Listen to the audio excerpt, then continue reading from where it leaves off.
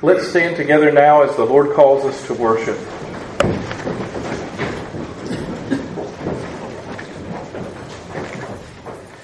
The Lord calls us to worship this morning from the book of Psalms, chapter 97. The Lord reigns. Let the earth rejoice. Let the multitude of isles be glad. Clouds and darkness surround him. Righteousness and justice are the foundation of his throne. A fire goes before him and burns up his enemies round about. His lightnings light the world. The earth sees and trembles. The mountains melt like wax at the presence of the Lord, at the presence of the Lord of the whole earth. The heavens declare his righteousness, and all the peoples see his glory. Amen.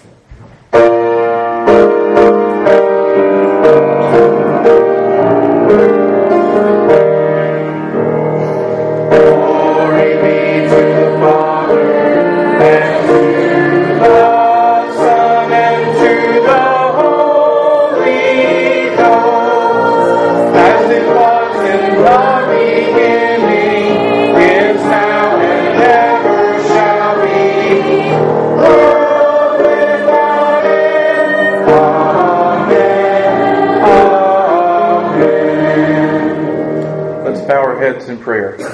Our Father in heaven, we come to you today as your people, the church, and we cry out to you. It is our heart's cry that we would lift up the name of the Lord Jesus Christ, to recognize and to see his beauty and holiness in the gospel.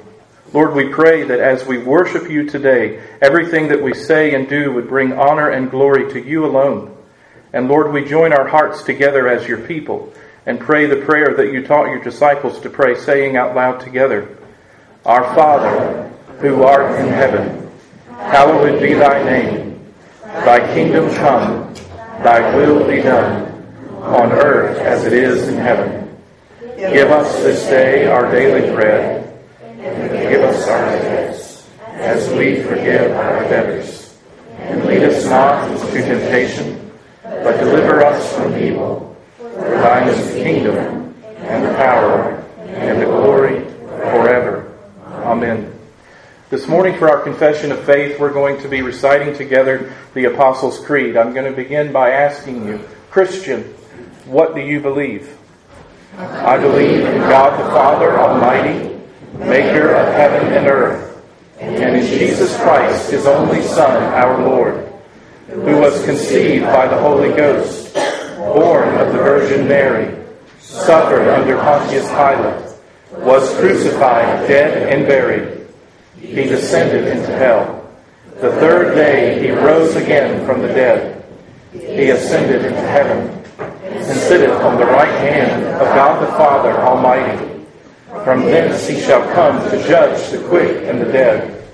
I believe in the Holy Ghost, the Holy Catholic Church, the communion of saints, the forgiveness of sins, the resurrection of the body, and the life everlasting. Amen. Hear these words of assurance from the book of Isaiah, chapter 46. The word of the Lord says, Listen to me, O house of Jacob, and all the remnant of the house of Israel, who have been upheld by me from birth, who have been carried from the womb. Even to your old age I am he, and even to gray hairs I will carry you. I have made you, and I will bear. Even I will carry, and I will deliver you. Amen. As we continue to worship, please turn in your hymnal to number 125, and let's sing together, Let All Things Now Living.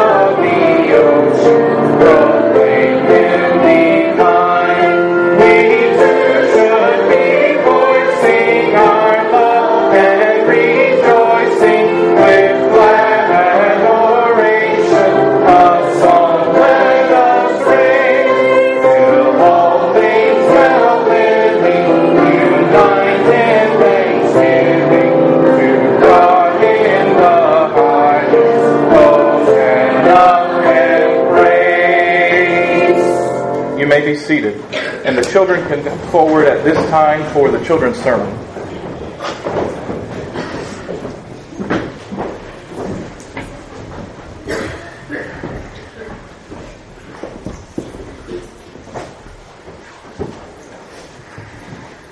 Good morning, boys and girls. Good morning. It's good to see you all. Good to see you. Thank you. I wanted to ask you a question this morning, and I realize that this might not apply to all of you, so thank you for bearing with me. I want to ask you if any of you like Iron Man's suit. Any of you? I thought there'd be a few more little boys' hands, honestly. Do you wish ever that you could wear it? Would that be... Yes, a few more hands. And why is it... Can somebody tell me why you want to wear Iron Man's suit? James. It's cool. Yes.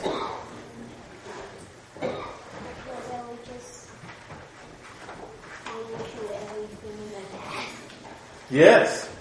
Anybody else? Why? Samuel. Because you can fly. Because you can fly. So, Iron Man's suit, and maybe some of you aren't familiar with it, but it's a pretty amazing suit. Josiah and I were talking about this yesterday morning. He said, why do you like Iron Man's suit so much? And when Iron Man puts on his suit, he can do things that people that just wear a regular suit can't do.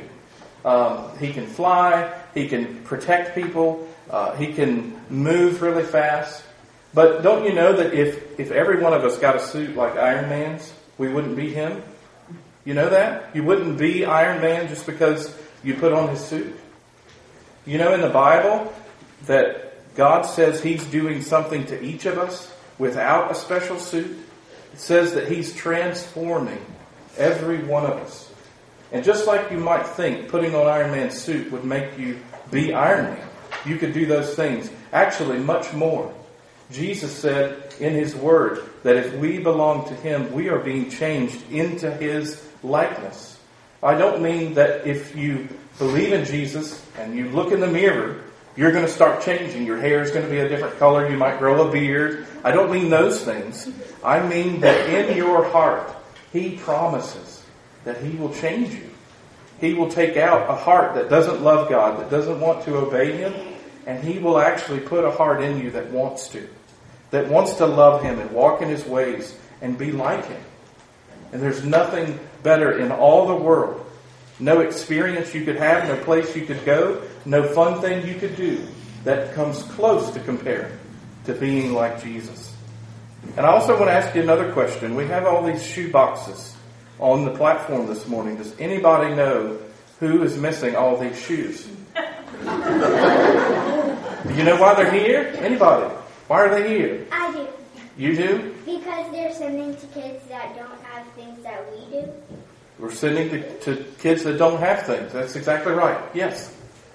We're sending it to kids that don't have what we have and they don't have any toys. That's right. We're sending to children that don't have toys and don't have many things.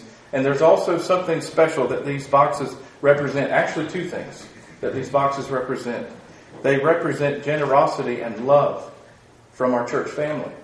These are not empty boxes. These are boxes that people have lovingly prepared out of their faithfulness and devotion to the Lord Jesus. They prepared it. And yet we're going to pray in just a moment. I want to pray for you that the Lord would show you Himself as He makes you like Himself. But I also want to pray for the boys and girls who are going to get these, who wouldn't know Christmas maybe apart from these, and may not ever hear about Jesus except for these boxes. Can you imagine that? Every Sunday we come to church and we worship the living God. And some of the children who will receive this might be the first time that they hear about the Lord Jesus. So I want to pray now, okay? Let's pray together. Father, we thank You for the privilege that it is to be here on Sunday morning, to worship You, to be gathered as Your people, the church. And Lord, I thank You and praise You for each one of these covenant children here today, and for those who wanted to be here today but couldn't be. Lord, I pray that You would make them like Yourself as You promised You would, that You would be changing them in one degree of glory and another into the likeness of the Lord Jesus. Lord, I pray that You would help them to strive by all the means of your appointing, that they would know you better. Lord, I pray for that this morning. I pray for it this week. And I pray for their families as they spend time together, as they open the Bible and read it, that they would hold up the Lord Jesus Christ and see him as the most beautiful person in all the world. Lord, I pray and thank you for the gift of these boxes and what they represent in love and faithfulness and devotion to you. I thank you for Miss Julianne organizing that we might be able to participate in this together as a church family. And Lord, I do pray for each little one that receives a box, that receives things and opens gifts, and as they think about what they see and as they hear about the Lord Jesus Christ, Lord, we pray right now, before these boxes leave, we pray that as they reach the right little boy or little girl, that they would hear of love in Jesus Christ that they have never known, and a Savior who died for the sins of his people. And Lord, I pray that their hearts would be quickened by faith, that you would do the miraculous work in their hearts of giving them faith, and they cry out to you, the living God, save me. In Jesus' name, amen. Thank you.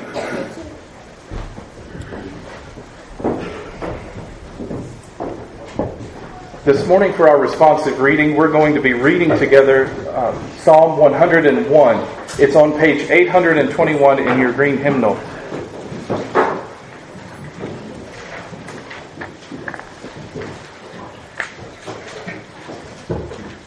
Page 821, Psalm 101. I'll begin with the light portion. Please respond out loud together with the bold. I will sing of your love and justice.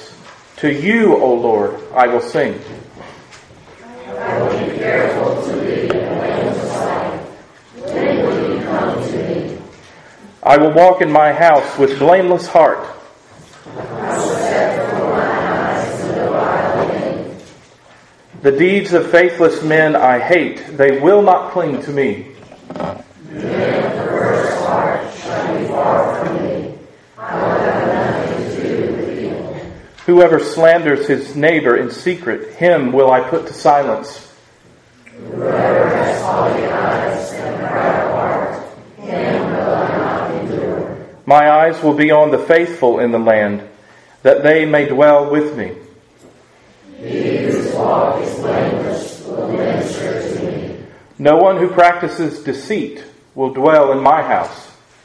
No one who speaks falsely will stand in my presence. Every morning I will put to silence all the wicked in the land. I will cut off every evildoer from the city of the Lord.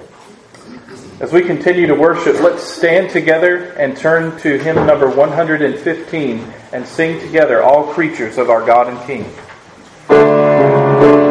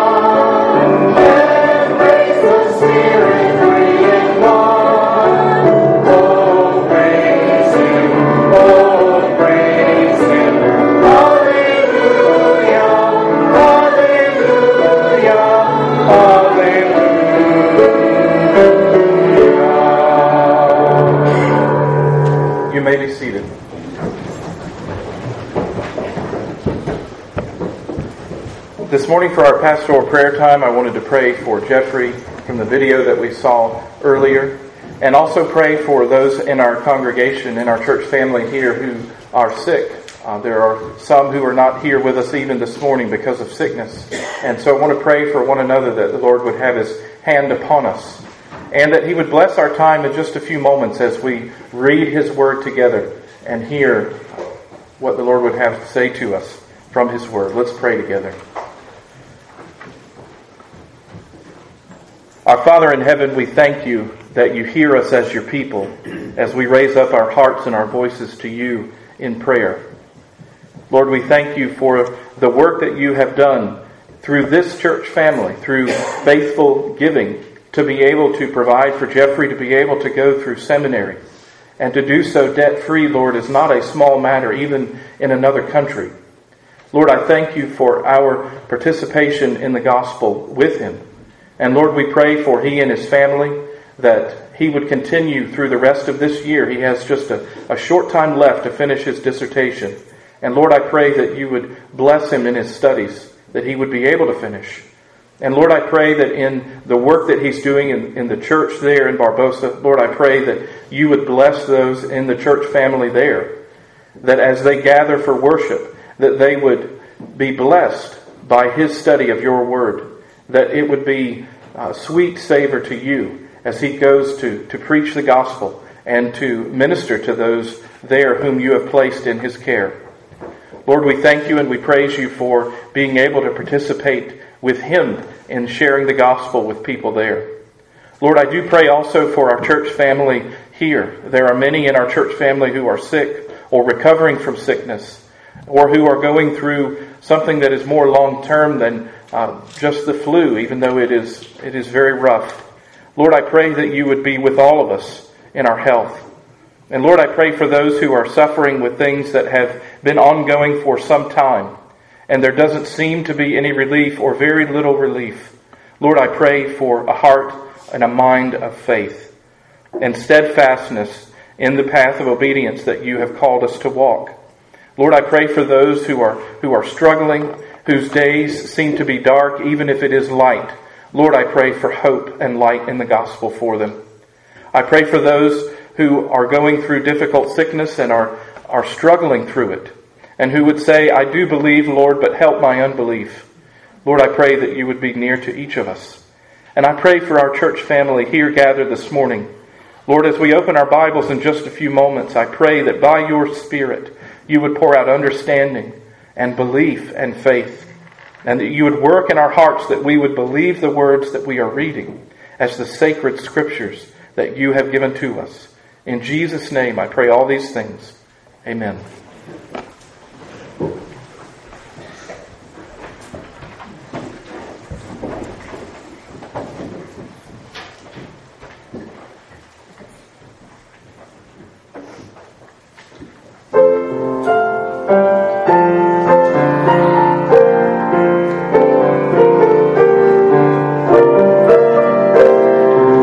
Jesus, shepherd of my heart,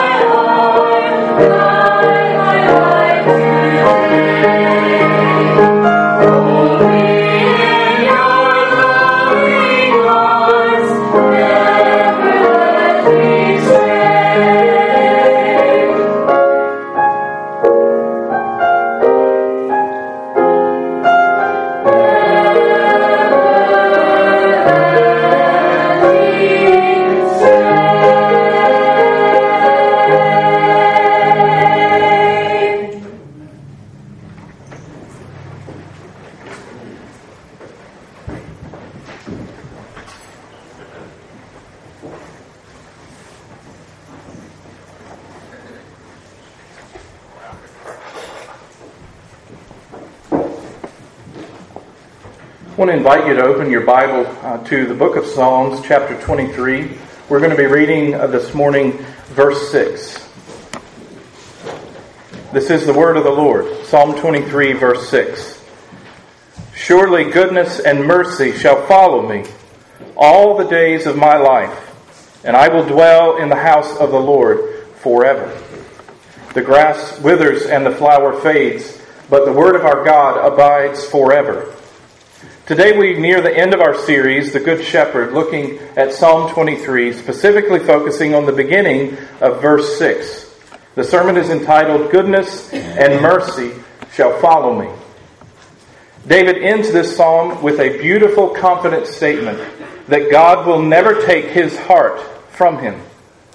Each verse of Psalm 23 has been building for some weeks now, building with assurance that God is both sufficient and present with his people. As David looks backward over life, he rejoices at the mighty acts of God in the past, not only in his life, but also in the life of God's people for all generations.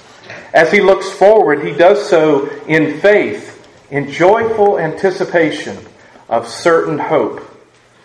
And if we're honest with one another and with ourselves, we might say in our cynicism, I don't know that I believe this. And maybe wag our heads a bit at David's optimism. But listen to these words about David's life. David did not live a pie-in-the-sky type of life. Consider the story of David. There were the years of wilderness, guerrilla warfare against the Philistines, a perilous existence with moody, manic King Saul, and all the painful groping and praying after God through the guilt of murder and adultery. Then in his old age he was chased from his throne by his own son and forced to set up a government in exile. And at the end of his life, in 2 Samuel chapter 22, which I won't read, he sings a song to God of his faithfulness through all generations. It would be easy to wag our heads at David's words here and say, but these are the words of the man who was the king. But if you read your Bible, you see the life of a man who learned to live by faith. These words of David in Psalm 23 are beloved because they are words of a Christian man who lived life knowing the blessing of God, both in the trenches of life and in the triumphs of life. Because God had been faithful to his promise. He had said, I will be with you. And he had been. And he promised to take care of him. And he has. And he said, this is how God has been faithful to me. So this morning I want to ask 3 questions. And I want to hope to answer them. Number 1, what is David's confidence? Number 2, how do we get it? And number 3, why does it matter? So number 1, what is David's confidence? He tells us here in the first part of verse 6. He says, surely goodness and mercy shall follow me all the days of my life. David is saying that God has followed me with mercy and goodness, and he will continue to do so throughout my life. Surely, he's saying, it will happen. God does not change. His covenant is sure and unfailing. David is making a statement of faith. In Numbers 23, verses 19 and 20, it reads, God is not a man that he should lie, nor a son of man that he should repent.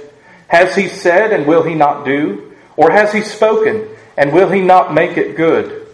In James chapter 1, verse 17, every good and perfect gift is from above, and comes down from the Father of lights, with whom there is no variation or shadow of turning. Our Heavenly Father does not change. His covenant is sure and fixed and right and solid, as sure as his character is. He does not change. He says, David does, that this goodness and mercy of God, covenant faithfulness of the living God, will follow me all the days of my life. This word follow is not strong enough. It's been sanitized a bit. In the Hebrew, this word actually means pursue. Surely goodness and mercy have pursued me all of my life, and surely goodness and mercy will pursue me the rest of my life. God pursues me, and he pursues you, dear saint, with an unrelenting grace. He will not let you go. In Jeremiah 31 verse 3 says, "The Lord has appeared of old, saying to me, yes, I have loved you with an everlasting love. Therefore, with loving kindness, I have drawn you." Do you believe that it is the loving kindness of God that has drawn you to Himself? It is His goodness and His faithfulness that draws us, His children, to Him. Normally in the Psalms, if you've read in the Psalms or come to prayer meeting, we've gone through many Psalms on Thursday mornings that deal with David's enemies or enemies of God's people. Normally in the Psalms, it's the enemies who are pursuing the psalmist in order to inflict bodily harm, to do something to him. But here the divine attributes of goodness and God's covenant love, His hesed for His people, are pictured as incarnate forces which will not rest until they have tracked down and provided safe harbor for the endangered psalmist. It is a picture of God's relentless love. This same love that comes after you, dear people of God. We sing a song, "O love that will not let me go. I cannot get out of His hand." Jesus promised, "No one can take you out of my hand because you have been placed there by my Father." So that's David's confidence, that I belong to my Heavenly Father. The Lord is my shepherd. That's why he can say, "I cannot want, I will not fear. And even though I go through the valley of the shadow of death, nothing can touch me unless He brings it into my life." And notice in the Psalm, he presented us last week that the Lord would present and prepare a table before Him in the presence of His enemies. And what we don't get in verse 6 is the elimination of those enemies. David leaves it unresolved. It's like a dissonant chord in a song. You don't get resolution in Psalm 23. The threat is not gone. He is saying, I believe this to be true in the face of threats. My God is not so small that my enemies have to be gone in order for me to feel secure. That's what David is saying. My hope is built on nothing less than Jesus Christ, not my security. That is what he is hoping in. So how do we get it? Are we supposed to have this kind of confidence, dear believer? Do we have a full assurance of God's love as David did? That Christ has paid for my sins and that I belong to Him and I have a home? Do I believe that goodness and mercy are pursuing me even today, even though through the trials and the tribulations that I walk through, that my family walks through? How do you get this kind of assurance of hope in God's love? Number one, you get it by abandoning hope in everything else in this world and in this life to name you, to satisfy you, and to redeem you. No one else has the right authority or power to name you, to satisfy, or to redeem you than the Lord Jesus Christ. You have to lay aside eternal hope of trying your best to be nice or do better. You have to trust and rest in Jesus Christ alone. You must lay aside your sin, give it to Jesus, and say, please take this weight from me. And if you don't, then everything else you might as well throw away. Unless you are receiving and resting upon Christ alone, throw everything else out that I'm saying, because nothing else matters in this life. You must trust in the Lord Jesus Christ and trust in Him alone. He has to be the one to pay for your sins. And if not, then you will forever in hell. That's the truth of the Bible. I want to share a quote with you from Ian Hamilton writing about Psalm 23. He says that we have to be willing to refuse to interpret the love of God through our experience in this life. There may be times in your life as a believer when the Lord will express His goodness and His love to you by bringing you into the deep waters, by allowing you to experience true and bitter heart disappointment, by withholding some great longing from you. Those are challenging words for my heart, dear believers, this morning. But you have to refuse to interpret the love of God through your experience in life. And I mean this in 3 different ways. First, that the dark days of my life are not an indication that God is angry with me or that He has abandoned me. You have to believe that that's true, or you can't sing these words with David. Secondly, laughter is not always alone. Many days, laughter is mixed with sorrow and pain and hardship.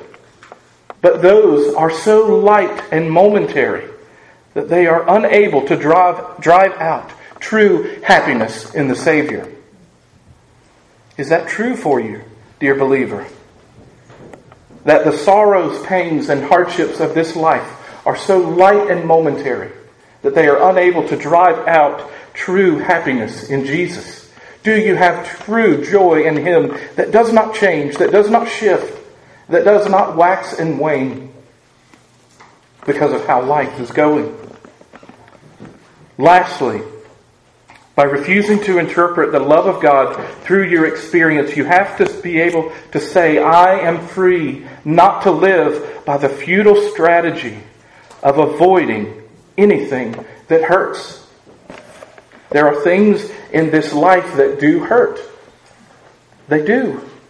And we cannot deny that. I want to share just a brief reading with you from Eugene Peterson's book, A Long Obedience in the Same Direction. He says, a common but futile strategy for achieving joy is trying to eliminate things that hurt. Get rid of pain by numbing the nerve ends. Get rid of insecurity by eliminating all risks in life. Get rid of disappointment by depersonalizing your relationships. It's just merely transactional. I don't give you your heart, you don't give me mine. I can't be hurt if my expectations are not met, if I don't have any expectations of you, is what he's saying. And then try to lighten the boredom of such a life by buying joy in the form of vacations and entertainment. It speaks to my heart, all of these things. All I'm trying to do is medicate and do therapeutic work, not really see life for what it is and the difficulties for what it is, or even having hope in what Jesus offers. If I live that way, I'm not having the hope and the salvation that David spoke about. And there are times when you have to be able to say, and sometimes this is the only prayer you can pray, Lord, help me to distinguish right now, in these moments of attacking doubts, the reality of your love in Christ. And sometimes you say that, dear saints, through pain and tears. And sometimes those pains and those tears last more than just one night. You have to be able to say, like William Cowper, who spent 27 years of his life, at the end of his life, in the depths of depression. And he wrote these words in a hymn that we looked at as we studied the book of Ruth earlier this summer. He said, judge not the Lord by feeble sense, but trust Him for His grace. Behind a frowning providence, He hides a smiling face.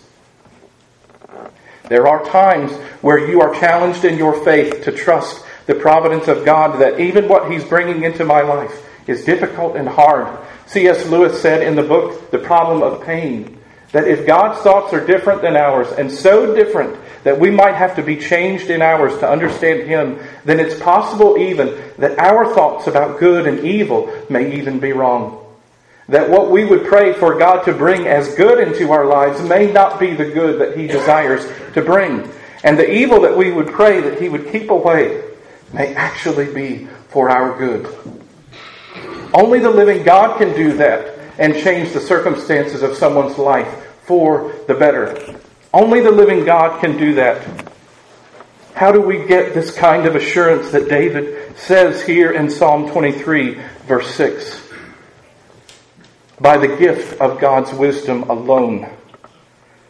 Pray that He will give it to you. Let me share some words with you from the book of James, chapter 1. James chapter 1, he was speaking to people who were going through difficulties in life, and he says, my brethren, the assurance of that. This is James speaking. My brethren, count it all joy when you fall into various trials, knowing that the testing of your faith produces patience. But let patience have its perfect work, that you may be perfect and complete, lacking nothing. And then he says in such charitable tone, if any of you lacks wisdom, let him ask of God, who gives to all liberally and without reproach, and it will be given to him. But let him ask in faith, with no doubting.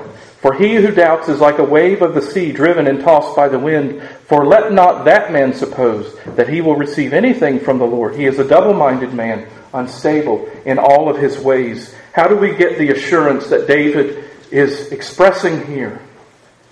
By wisdom.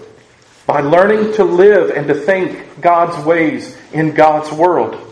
Proverbs chapter 9 verse 10 says that the fear of the Lord is the beginning of wisdom. Do you fear the Lord? Are you wise in your own eyes? Those are questions that we should ask ourselves. What James is saying about wisdom and about praying to God is that this is God ordained and God given. I cannot work up wisdom according to the Spirit of God by simply thinking positively enough. Just thinking, well, it'll get better. It has to. If I smile, things will certainly get better. We have to believe that the difficulties and the trials and the struggles that we have are God's intentional work in my life. The opposite of what my wisdom would say. This feels bad. I need it to stop. This hurts. I need it to go away. It's the opposite of what we think sometimes that the Lord brings into our lives. And we say, as we think and pray in wisdom, this points me to live and to think by faith. It doesn't point me inward for interpretation. I read something this week. At some point in life, we all realize we're our biggest problem. And then my heart sank when I read the rest of the sentence. But then later in life, we also realize we're the solution too. You've got to be kidding me. I am my own worst enemy, but I am absolutely not my Savior. Praise God for each of us. We're not our solution. You cannot get the solution inside of you. Consider other saints throughout the history of God's people who have gone through difficulties. David, we have looked very briefly at his life and at a few occasions. But if you think only people who live successful lives, who don't seem to have pain, are the only people who belong to God, then consider Stephen, who was martyred for his faith, for speaking up. Consider Paul, who prayed to God 3 times, take this away from me, this sickness, whether it was a physical illness or a spiritual hardship. He prayed 3 times, Lord, take this away. And what did God say? No. He said, no, my grace is sufficient for you in this, that my power may be displayed in your weakness. Think of how Peter died, crucified, upside down. Think about John, who was exiled on the island of Patmos. Think about these dear saints, people who suffered and whose lives were characterized by what the world would say is utter failure. If that's belonging to Jesus, I don't want it. If that's what it means to be in the household of faith, walking in the kingdom of God, don't let me have any part in it at all. Hear these words from 2 Corinthians chapter 4. As you think about difficulties, and I know that some of you are walking through them even today, and you are here even in the midst of them. The Apostle Paul wrote in 2 Corinthians chapter 4, therefore we do not lose heart, even though our outward man is perishing, yet the inward man is being renewed day by day. For our light affliction, it is but for a moment, is working for us a far more exceeding and eternal weight of glory, while we do not look at the things which are seen, but at the things which are not seen. For the things which are seen are temporary, but the things which are not seen are eternal. Do you have an eye? Do you have an inclination of looking at eternal things? Or are you only willing to look and believe at the things that you can see? If that's the case, you don't yet have the wisdom that James talked about in chapter 1 of his book. We do this kind of looking without losing heart. at life. We do this according to God's wisdom, by faith in the Father's love, trusting in the perfection of His Son's atonement for our sins and the sealing of the Holy Spirit's presence in our life. Jesus came and gave everything for you and for me, that our sins might be forgiven, that the Father would be glorified, that He would have a name given that is above every name.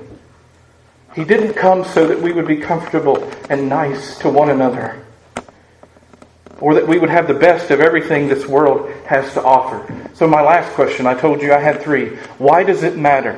Why does it matter that you go through this life and that you not simply wonder what it means to be assured of Christ's love, but to be solid and sure and unchanging that God does not change? Why does it matter? Number 1, because God said it. God said these words. The Lord is my shepherd. In 1 John chapter 5, verse 13, He wrote, "These things I have written to you, that you may know that you have eternal life." God means for you to know that you belong in His family, to be assured of His love, to have no question about it. He intended for you to be sure, to be able to sing, "I am so glad I'm a part of the family of God." Not because I have my names on the rolls, or I show up every Sunday, or I even put some money in the plate when they pass it. But I belong to God's family, and when I pass out of this life, I will walk into His presence and have no doubt about it at all. Why does it matter? Because this kind of faith in the living God is the only place of true freedom. Everything else in this life is a counterfeit. It's a lie. It's nothing but mere sentimentality or pride in who I am. If I can point to things in me that give me assurance, then I should doubt my assurance. But if I can point to Him, then it is sure and it is real and it is eternal. Not because I believe it, but because He did it. Lastly, why does it matter? Because God's work in us is a testimony of God's love for us and in us. And I want to end by reading Romans chapter 8,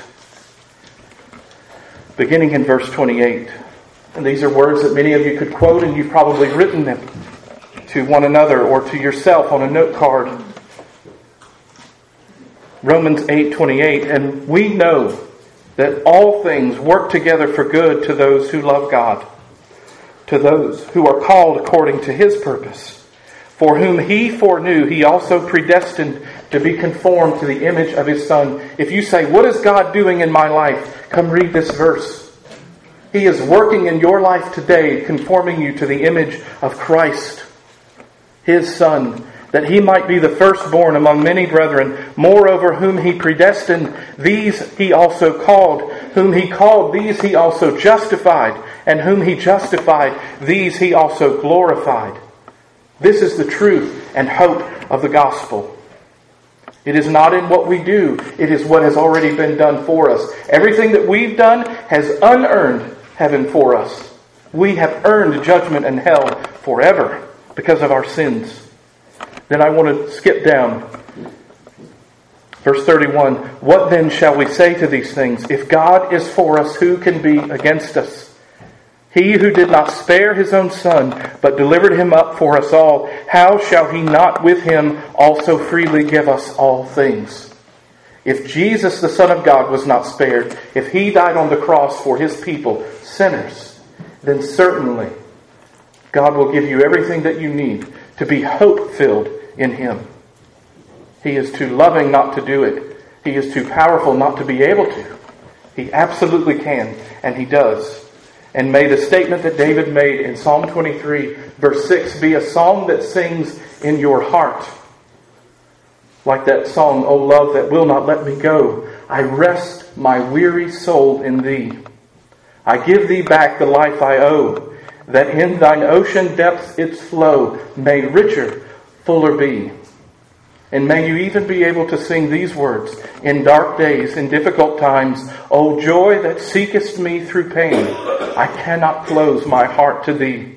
I trace the rainbow through the rain, and feel the promise is not vain, that morn shall tearless be." Jesus promised He would wipe away tears from every eye. That means that in this world you will have trouble. But Jesus promised, "Take heart, I have overcome the world. Let's pray. Our Father in heaven, we thank you and we praise you for the gift of salvation through your Son, the Lord Jesus Christ. Lord, we are not worthy, and yet you make us worthy. You cause us to be the sons and daughters of the living God, who according to your word, it says, we were brought forth by your word, not anything that we did. Lord, help us to point to you as we think about assurance. And in our doubts, Lord, may we look to Jesus, the author and the finisher of our faith. In Jesus' mighty name we pray. Amen. Let's stand together now as we respond to the word, singing hymn number 53, Praise to the Lord, the Almighty.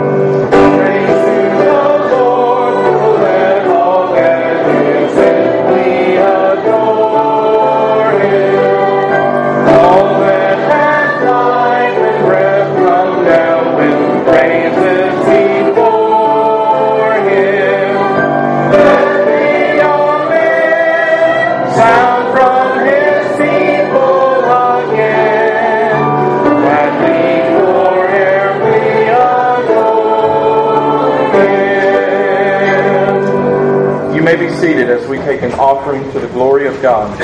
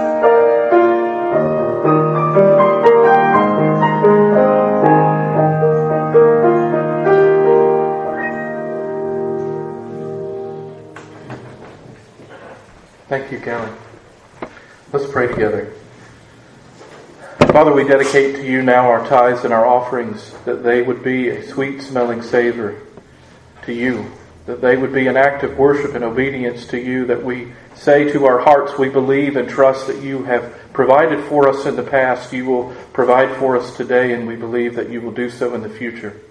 Lord, we do pray that you would continue to use our tithes and offerings for the sake of the spread of the glory of the name of the Lord Jesus Christ throughout all the world. Lord, we thank you that we may participate in this way in worship to you. In Jesus' name, amen.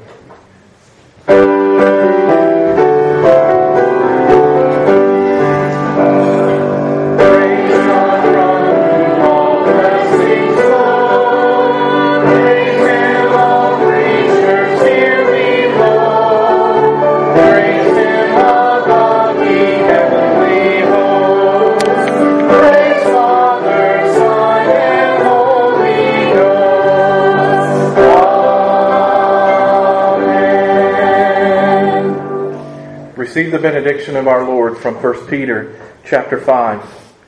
May the God of all grace, who called us to his eternal glory by Christ Jesus, after you have suffered a little while, perfect, establish, strengthen, and settle you. To him be glory forever and dominion forever and ever. Amen.